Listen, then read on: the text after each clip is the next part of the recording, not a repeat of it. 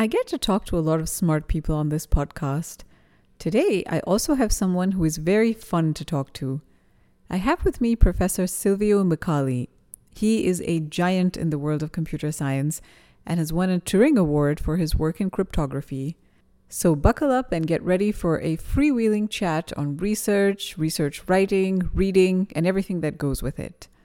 I started by asking him how he reads research papers. Well, so, Varanya, let me try to clarify this for you, right? So, I don't read. Let me qualify it. Because I really am psychologically hooked to interaction. I really think, I want to have a dialogue. But I don't know if I should explain. Everybody can understand that at some point I'm a little bit on the extreme edge of if I don't have an interaction, I'm not even sure there is an outside world there. So I'm very extreme. So that's the only way to, if reading or writing seems to be unilateral actions in which you cannot have really a chance to dialogue. Okay. So when I read, I'm going to have the presumption given on the majority of people write, but I'm not going to understand. That is my first. So I read this, oh my God, so now our time comes, so I'm not going to understand anything, and that is a problem. But occasionally, there are things that actually are a pleasure to read. And those are the great surprises. And turns out, by the way, that those are the writings in which a new science, in my case, is laid out. And when you want to introduce something fundamental, broad for the first time, you have to have a dialogue. And the writer is imagining to having a dialogue. He has to convince the person. And by the way, let me give you an example. One of the most important such a piece of writing is the one of Galileo about around a new science, how we call it, right? And so he had imagining, a debate between two people, even framed it in this Platonic dialogue. And so somebody was arguing and somebody was saying, and that is really great because at that point in time, he really wanted to convince people. Yet, yes, there is math and numbers have been around for a long time, geometry, very precise proofs. But all of a sudden, he wanted to say, hey, the law of nature obey mathematical rules. It seems to us normal now, but just think, when people say that nature was its own creature, right? That who knows how nature was thinking, and nature is impenetrable or something. They say, no. Not only can be subject to rational analysis, but nature itself is rational. They follow, when an object falls, is quadratic rule that you can actually specify. And that was really a phenomenal epochal change.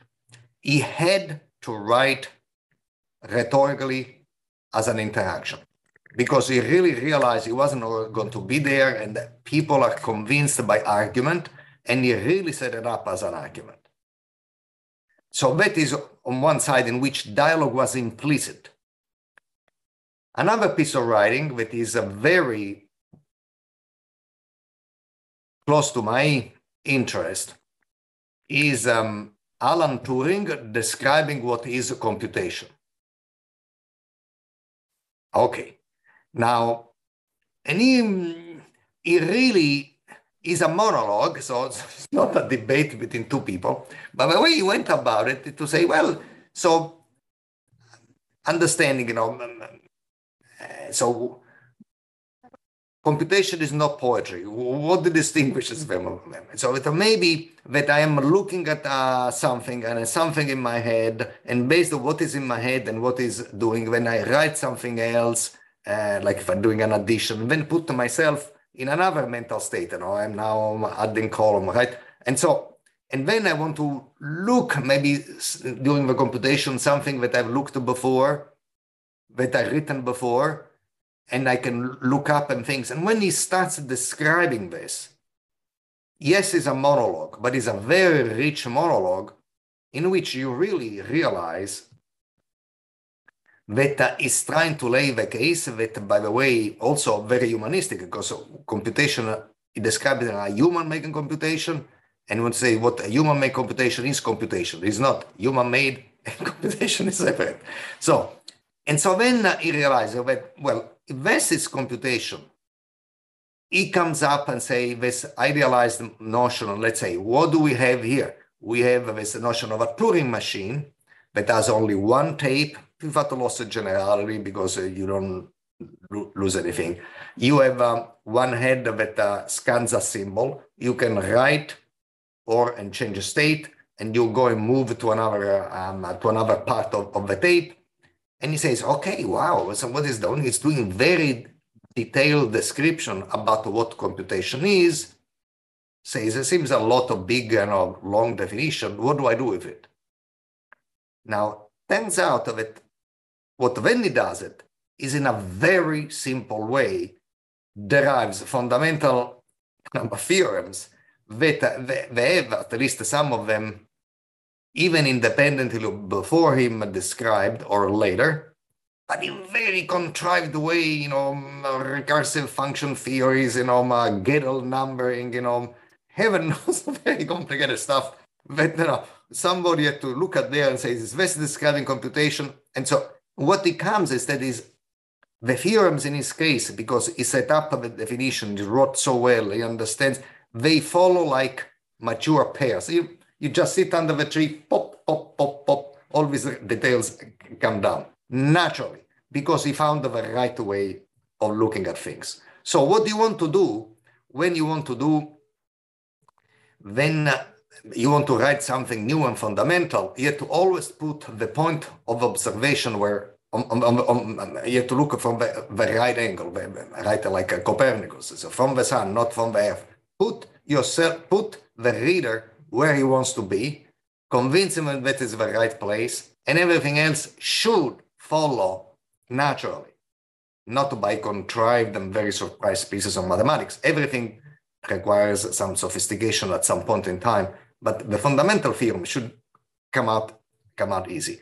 And so that, in my opinion, is important. Is always think that you are having a dialogue, and if you don't have a dialogue, justify your model, tell why the model has to be, and then you can work only on the model. But people have to absorb the model is yours, right?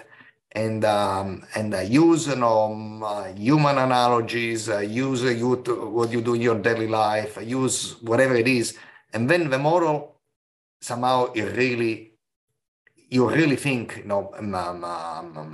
you understand the model, you are able to think, and that is this humanizing big thoughts is very important. So I heard, no expert, I don't have a big memory, but I heard that there are people to memorize all kinds of sequences, very complicated, and they think, about going in a house, entering the house, and you say, I put this word there, then I put this other word there, because you make it something which is familiar to you, and then you want to exploit it, then you want to make it abstract. So I think writing has to say, come back to the really human part of it, the human experience it, try to have a dialogue if you can, or otherwise explain in very, very, very human terms the model, and then the model becomes so ingrained that you can reason only on the model. Silvio, this is very interesting what you say about the dialogue part. And I've noticed when we've worked together that you take great care to think about whether the reader is going to understand it this way. Sometimes, or maybe all the time, the writer, the dialogue with the reader is not how they come up with their idea. So there is a shift that's required at some point in the process. Is that how you see it as well? Yes. So there is at some point in time, you are creating something autonomous, right, that has its own rules. And then because we are always in a hurry, You want to automate everything that you can. But somehow the success of your models are going to be proportional to the care and the length and the ease of explanation that you have done to introduce the model. Because once the model is captivating, everybody will follow it. If the model is not captivating, somebody else, you're going to have, a Babel Tower episode in which people speak different language and they don't understand anything anymore. Because I want to have the Silvio model. The Varania is a variation of Silvio model and everything. Now it's Varania model. Now there is going to be a lot of models and people go. Why? Because people didn't take time to attract everybody in a model in which everybody can be comfortable with. So you really have, if there is not, I claim that there is not such a big model that has attracted everybody else, that does not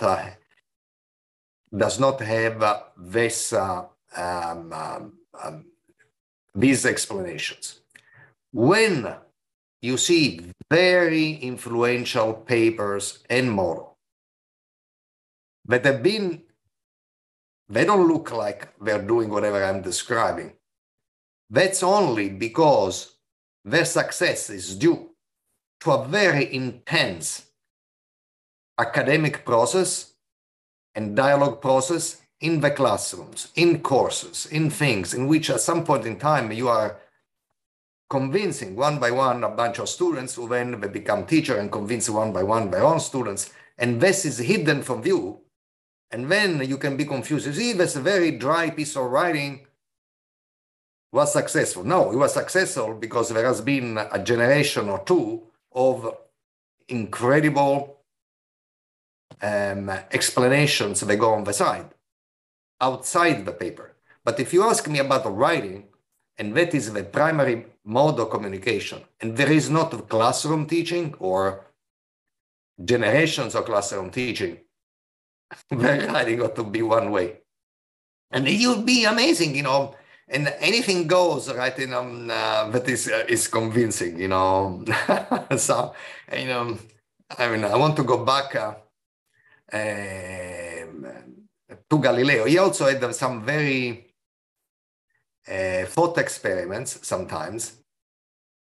Experiments that, being an experimentalist himself, he never performed, but he was just imagining performing. And it was so clear. So even to describe the principle of inertia, right? Because anything we know that if I take an object and I throw it, sooner or less it stops. Because air stops, because there is air, or because of a table, or all kinds of excuses. But you want to say, if there is not these other forces applied to them, they would go forever at the same speed. Well, that's easy for you to say. This is also thought. You have to convince people. And the way he goes about it, a series of vignettes, once of the other, says, who has not been in a big, great ship, when the wind propels the sail, and the ship goes faster than any fly can fly, and yet you find flies who have no difficulty catching up with the ship, because they are pushed by the inertia of air around them, right? So and then when all of a sudden, I've seen, yes, now that I think of it, I've seen this stuff, I've seen most of the stuff. So this stuff has an explanation. If we were writing in modern times, I want to say, have you ever seen a steward or a hostess in an airplane pouring coffee? It's going 1,000 miles an hour. Does it take the cup here and the teapot very far away so that by the time they think, no, it puts one on top of the other as in on planet Earth, because everything by inertia moves at the same time. But Galileo didn't have that insight. But I'm saying, if you want to explain in modern times, you'd use this analogy, right? So I think that, examples are actually great way to explain, and you must have not one, but many, particularly if you want to do something new. But the trick is to use any rhetorical trick on the book so that you don't get tired and say, oh my God, what's the point? We are already at example number 4, right? So it must be short, captivating, moving, and sense that one example is different from the other. You don't want to lose things, but But at the end, let's put it this way, Varanya, science is a social enterprise. And rhetoric and the trick of communication is what keep society together. I mean, so if you don't use those tools, you're not going to go very far. You'll do something, but not very far. If you want to go far, you have to take this communication very, very clearly and very seriously, rather. And somehow it cannot be dry mathematical writing. Even if you want to derive some fundamental equations, and at the end the equation says the belief has to be justified somewhere else in writing by any way which I'm described, and otherwise is a lot of classroom hours or blackboard explanation or things like that we don't count because we don't see them. So I'm taking two things from this, Silvio. One is I'm taking a number of things, but two main things are coming to my mind. One is that you are saying that the whys are very important for readers to understand the justifications for why you make certain choices. And the other is that one may become better attuned to the needs of your eventual reader if once you have an idea, you are teaching it to others, telling it to people, you hear the questions they have. And so then if you were to sit down to write, you might be better prepared to write something that reads like a dialogue than if you're sitting by yourself in your room and you're just kind of writing it from your perspective alone, and you don't know how others would respond as they receive that information.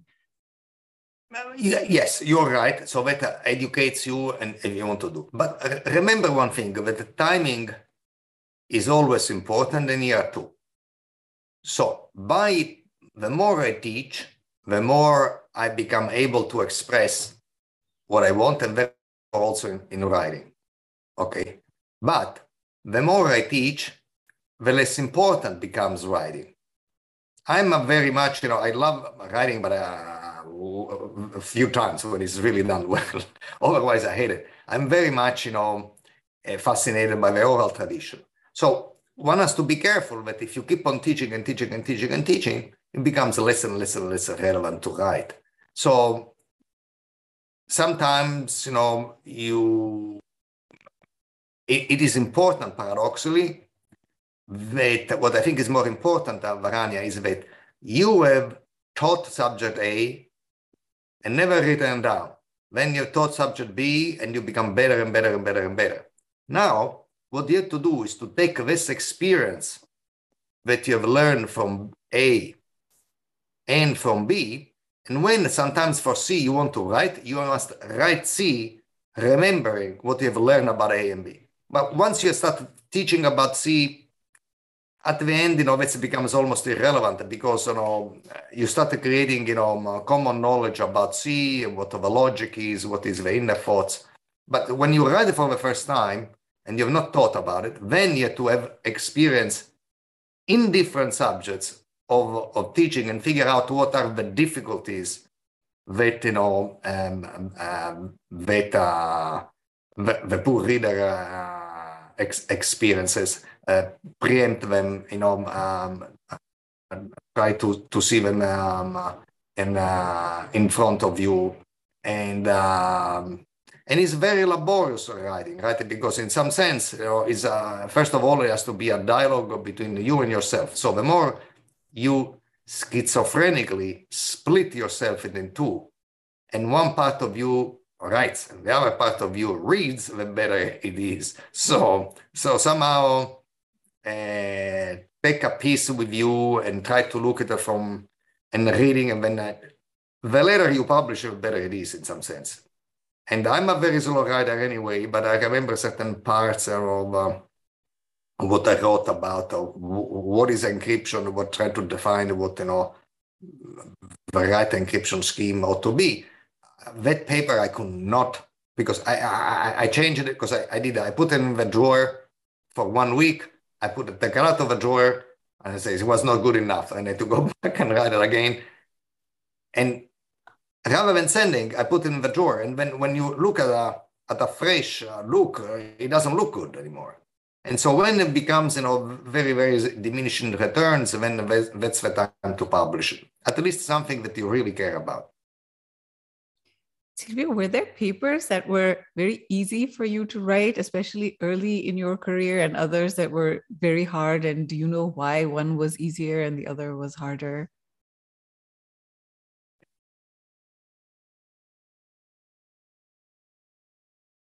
All the papers where I care about were hard to write. And in a world in which you put a premium on number of papers, I have, in my mind, written a paper a year. More than this, I could not afford. But I have produced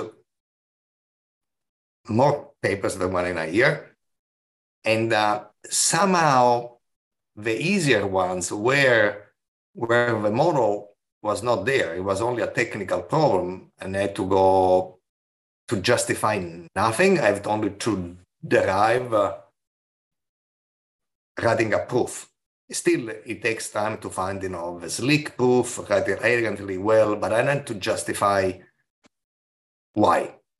Because it was a question that was open, either myself left open before or somebody else, and you want to, and therefore you can just go back to the basic definition, recall them, and then start proving stuff. That stuff has been easy. But anything that, there was something new, or, oh boy, that was a torture. And Also, because why is a torture? Because you really feel that, I hate to be misunderstood. And somehow, don't ask me why, I feel that I always am misunderstood. So therefore, I have this nightmare that what I write is not going to be understood. And so therefore, I prevent or rewrite things like this. But when instead I emotionally care less about it, that is more a technical problem, that is easier to write. And what is technical? Something which the model is clear. The definitions should not be justified. You just keep on going. By the way, I think we'll be better off in creating a more creative society if somehow we teach historically some of the subject, which takes a bit longer, but I think you enable everybody who follows the subject to be able to be more prepared when they write a new chapter, right? So there what are do you mean by things. historically? Let me tell you, there is this, there are very elementary and therefore familiarity brings contempt on notions, like the notion of a continuous function, right? Which is the famous epsilon delta definition. Have you ever heard about it? Is somehow say a function is continuous if for any x and for any epsilon there is a delta such that when x prime is less than delta from x, then f of x is f of x prime is epsilon away from f of x. If I didn't get confused, sometimes I mix epsilon and delta. That should be the definition. And I swear this definition, I've seen it because given directly like this. But what they want to do, they want to say is that, you want to have a graphic, there is an x, you draw f of x in a graphic, right? And you want to say that the graphic of the function can be written on the blackboard without erasing the chalk from the board. That's what you want to capture. But you want to capture mathematically, and you have to think about it, that really does capture it.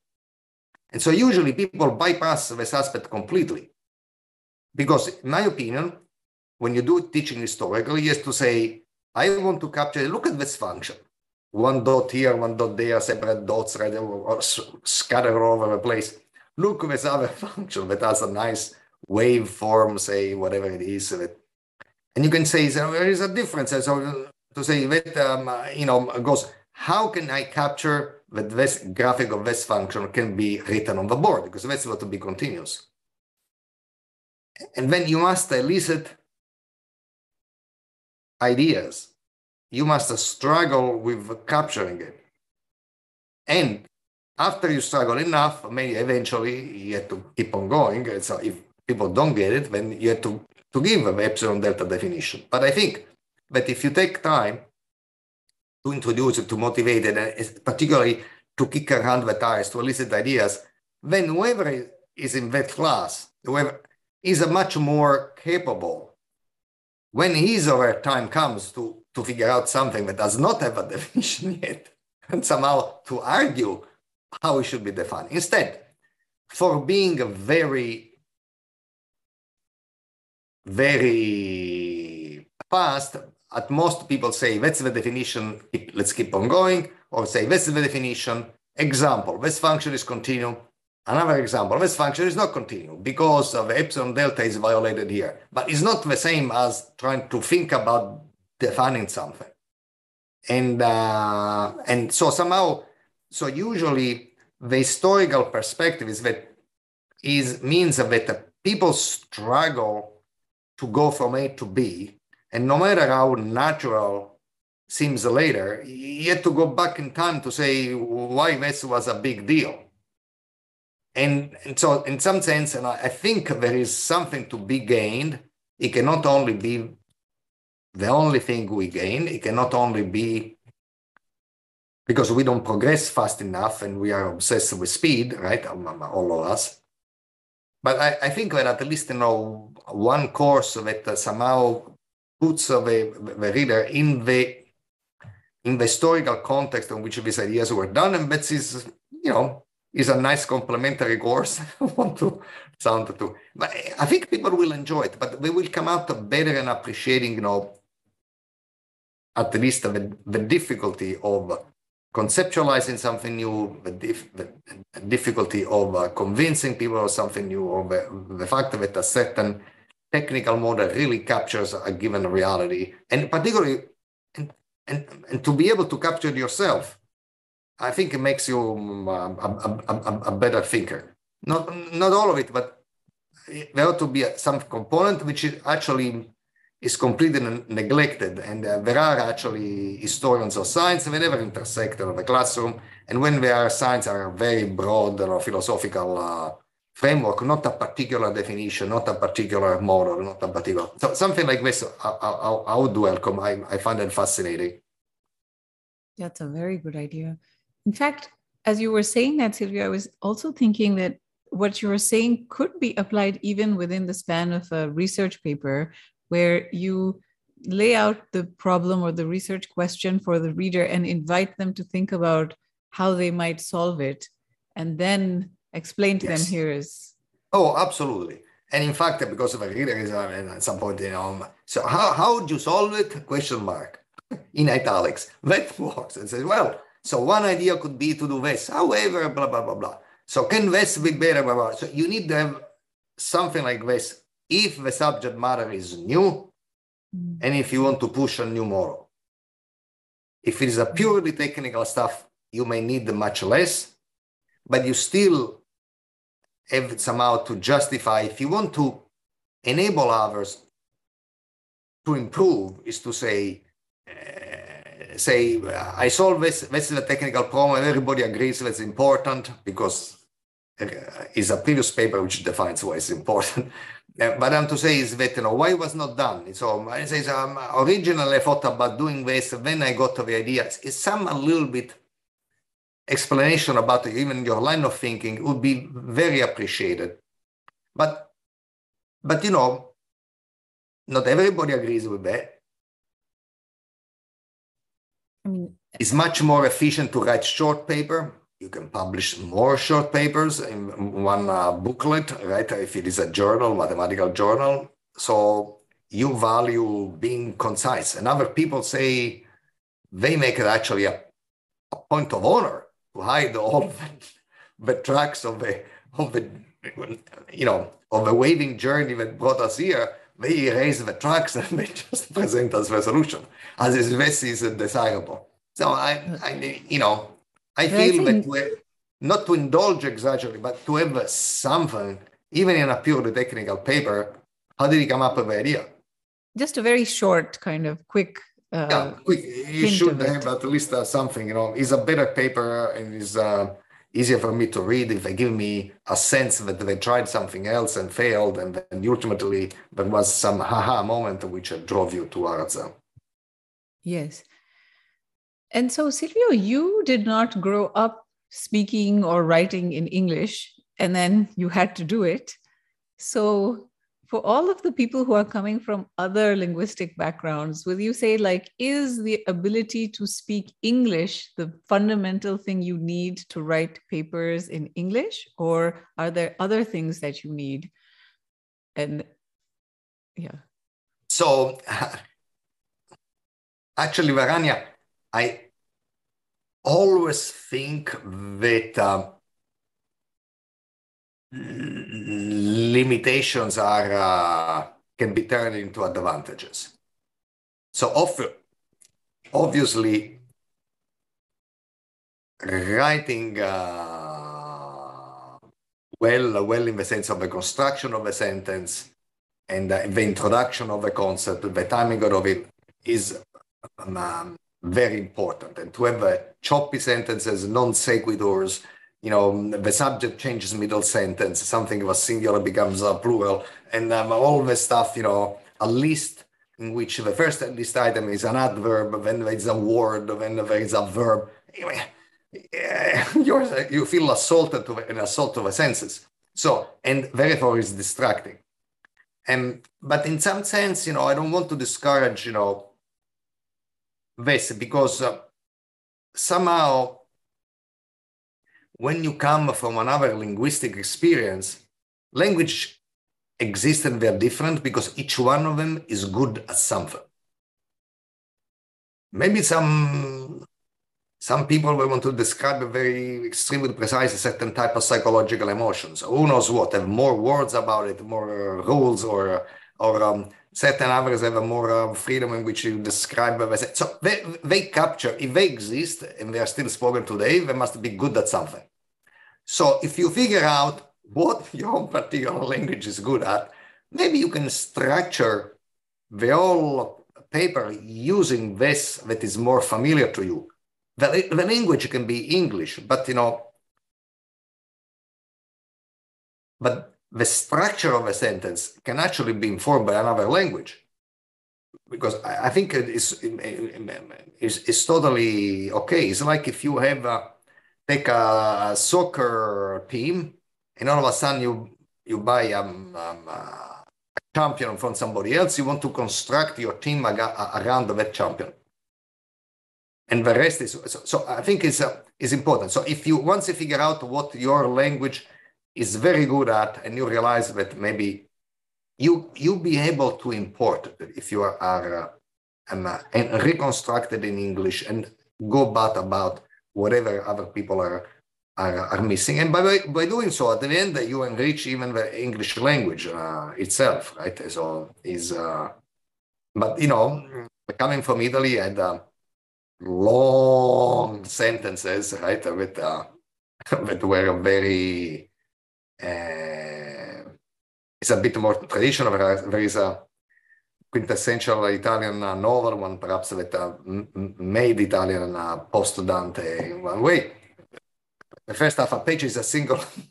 Finally, the point is at the end. So when I started writing like this in English, I didn't go very far. Right? I mean, short sentences, punctuation right away. But certain other aspects, I think that, there is Italian behind my English, hopefully not the grammar mistakes, but the structure of some things. Because when you want to express something personal, you really tend to think in your native language, and then you must figure out why this come up better and how can you actually express it, what is missing. And And you end up being creative, at least in the structure of a sentence, if not in the grammar, right? But yes, but beyond the sentence, even I remember, Silvio, you were saying once when we were working together that as a reader, you don't like it when there are very large chunks of text. You want smaller paragraphs. And that you said, if I remember right, it's because, it's one thought is expressed and you can take that in and then you want the next thought. And so I guess, even beyond the level of the sentence, it's how you partition information into small or huge buckets. That aspect I'm getting at. Do you, that seems to be maybe even separate from language, perhaps. It's how you think about things and how much information you put into each packet, say a paragraph sized packet. yes, I agree. I mean, timing is everything, and you must have a chain reaction, because at the end, understanding this critical mass in which you suddenly say, oh, I understood, whatever it is. And so you must get there and ignite by a proper timing what you want to do. And the ultimate meaning may come later. Yeah, you want to put one foot in front of the other, but there are no rules here, right? So I want to say is that, the only rule that is important is, somehow how you introduce concept one at a time or many at a time, and you keep two balls in the air. I mean, is very hard, but ultimately what you want to do is to evoke in the reader, particularly in scientific writing, you want to evoke the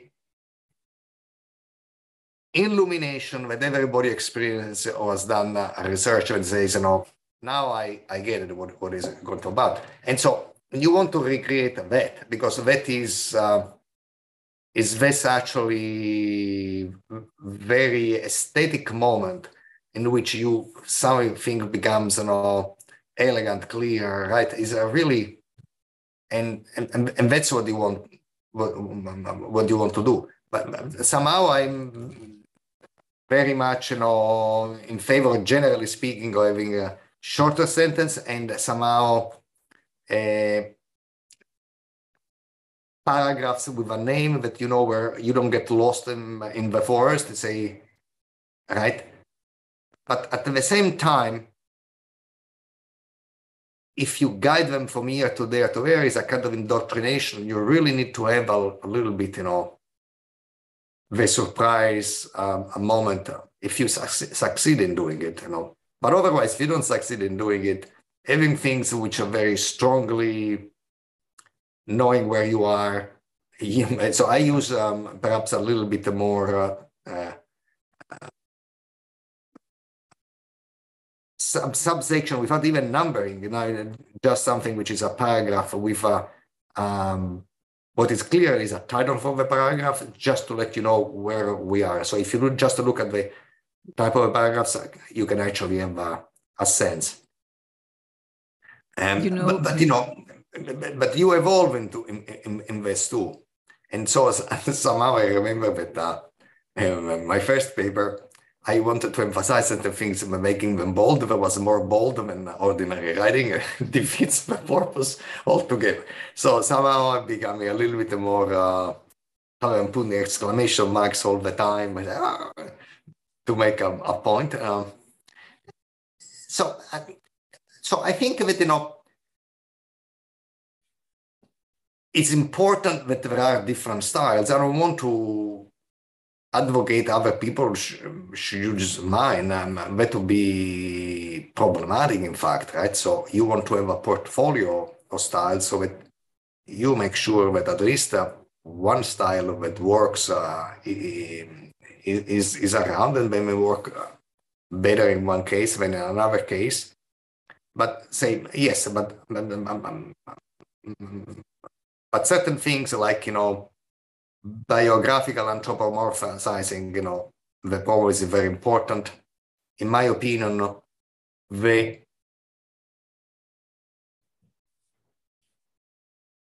somehow the example are important, not example of something already claimed, but to put an example of something hard to understand, to say is how about that? And you lead with that, and something very surprising or counterintuitive or something that you really want to explain later. And maybe the paper is about to do that, but somehow the examples are more important than the theory that somehow the word example, it's the way I interpret it, is something which is primitive, is the experience.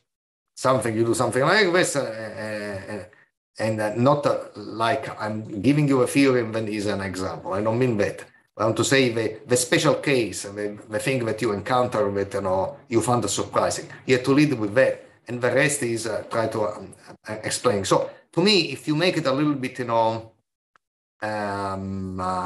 historical, recreating the genesis, what was it that you found surprising? What are you trying to express? Acknowledging that is a problem to express it, because if you don't acknowledge it, people are going to say, "Well, I don't believe you."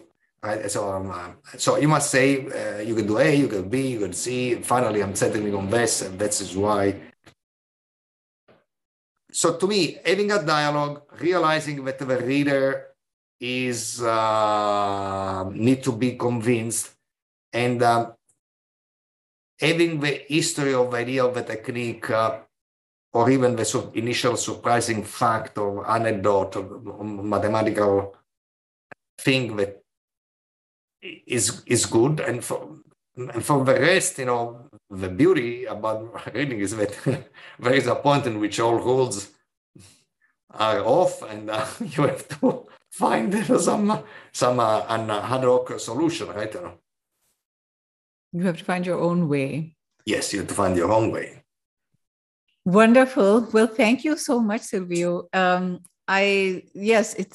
We've had a chance to write together, and what I can share from that is that I think sometimes a lot of my students feel like I wrote it once, I revised it once, it's enough.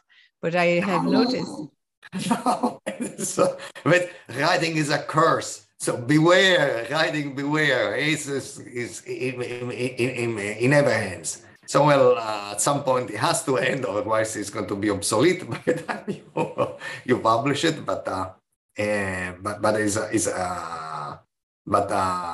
you go over it many times, which I think is why it gets better and better, especially when you're writing now for a much wider audience.